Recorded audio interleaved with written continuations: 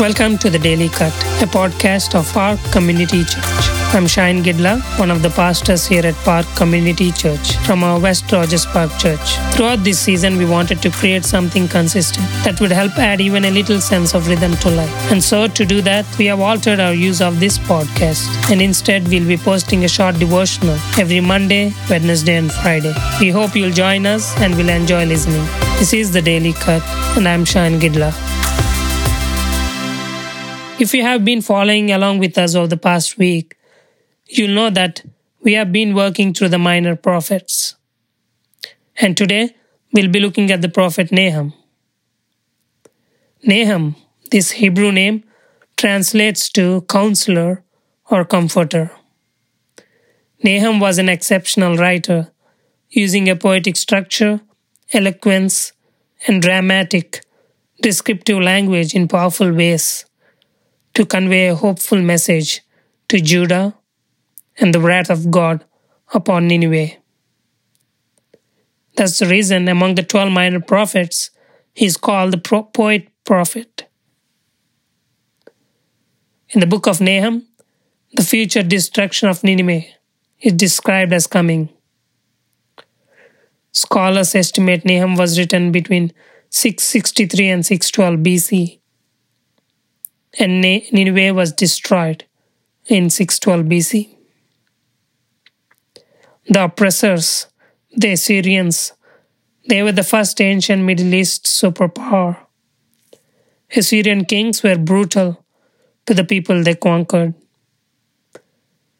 And in the book of Nahum, their future destruction is described as coming. But I thought Nineveh had turned back to God when Jonah preached to them. Yes, they did turn back to God, but 150 years after Nineveh repented at the preaching of Jonah, she returned to idolatry. She returned back to violence and arrogance. And into this scene comes the prophet Nahum with his message of the awesomeness and holiness of God. So let's see what Nahum has to say. Let's look at chapter 1 of Nahum. Nahum chapter 1 says this: A prophecy concerning Nineveh, the book of the vision of Nahum, the Elkoshite. The Lord's anger against Nineveh. The Lord is a jealous and avenging God. The Lord takes vengeance and is filled with wrath. The Lord takes vengeance on his foes and vents his wrath against his enemies. The Lord is slow to anger, but great in power. The Lord will not leave the guilty unpunished. His way is in the whirlwind and the storm, and clouds are the dust of his feet. He rebukes the sea and dries it up. He makes all the rivers run dry. Bashan and Carmel wither, and the blossoms of Lebanon fade. The mountains quake before him, and the hills melt away. The earth trembles at his presence, the world and all who live in it. Who can withstand his indignation? Who can endure his fierce anger? His wrath is poured out like fire. The rocks are shattered before him. The Lord is good, a refuge in times of trouble. He cares for those who trust in him. But with an overwhelming flood, he will make an end of Nineveh. He will pursue his foes into the realm of darkness. Whatever they plot against the Lord, he will bring to an end. Trouble will not come a second time. They will be entangled among thorns and drunk from their wine. They will be consumed like dry stubble. From you, Nineveh, has one come forth who plots evil against the Lord and devises wicked plans. This is what the Lord says. Although they have allies and are numerous, they will be destroyed and pass away. Although I have afflicted you, Judah, I will afflict you no more. Now I will break their yoke from your neck and tear your shackles away. The Lord has given a command concerning you, Nineveh. You will have no descendants to bear your name. I will destroy the images and idols that are in the temple of your gods. I will prepare your grave, for you are a while. In these verses, we see Nahum presents the character of God to us. God is a jealous God, a Lord that has reserved wrath for his enemies. The Lord is slow to anger, but has great power, and will not leave the guilty unpunished. This God, the God of the Jewish people, has control over his creation. In his judgment, he comes as a whirlwind, as a mighty storm who controls the seas, the rivers, the mountains, and in fact the entire earth. Nahum asks the question of those who face judgment. Who can stand before his indignation? And the answer is no one. In all these verses, Nahum teaches great lessons of who God is. Nahum teaches us that God is slow to anger and a stronghold for those who trust in him. But also he is the one who will not leave the wicked unpunished. This is a timeless message for the faithful.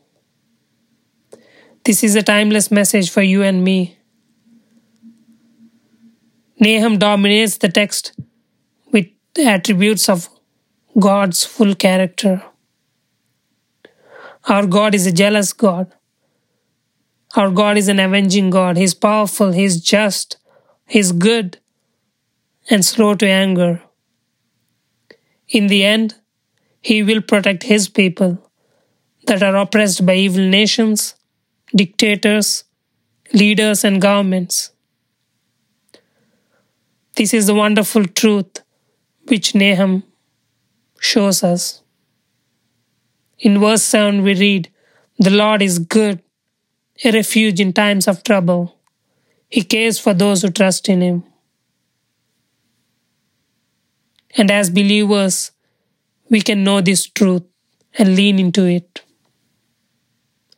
Are you being oppressed today? We have a God who protects His people. We can know this truth and lean into it. The book of Nahum is a burden of judgment pronounced against Nineveh.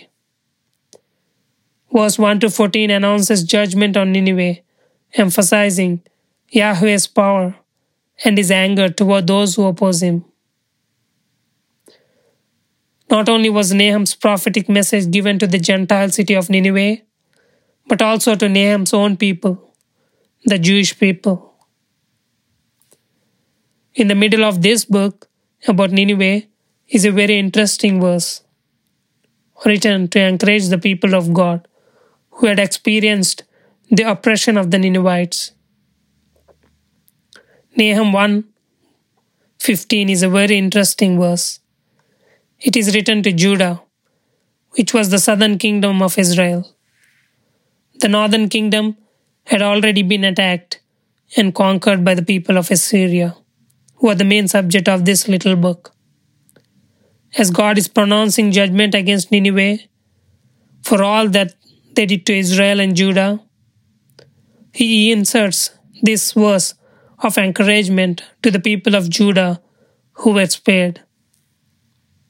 Verse 15 says, "Look, there on the mountains, the feet of one who brings good news, who proclaims peace. Celebrate your festivals, Judah, and fulfill your vows. No more will the wicked invade you. They'll be completely destroyed."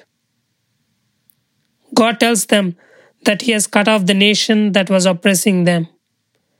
These were certainly good news to the people of God. If you notice, in this verse it says, "The feet of the people who bring good news are beautiful." I do not think that God was speaking literally about the attractiveness of a person's feet, but I believe that He was saying that it was a pleasant sight to see the people who are the bearers of good news.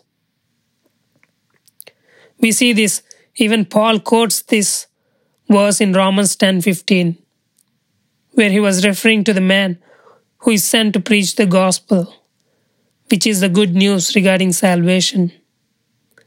God says that it is a beautiful thing for people to bring the good news about the Lord Jesus Christ.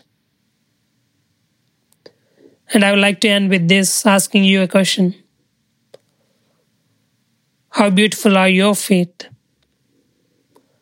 How beautiful are your feet and my feet? Is our feet being used of the Lord to bring the good news of salvation to our neighbors? Is our feet being used to go to a lot of places and share the love of Jesus?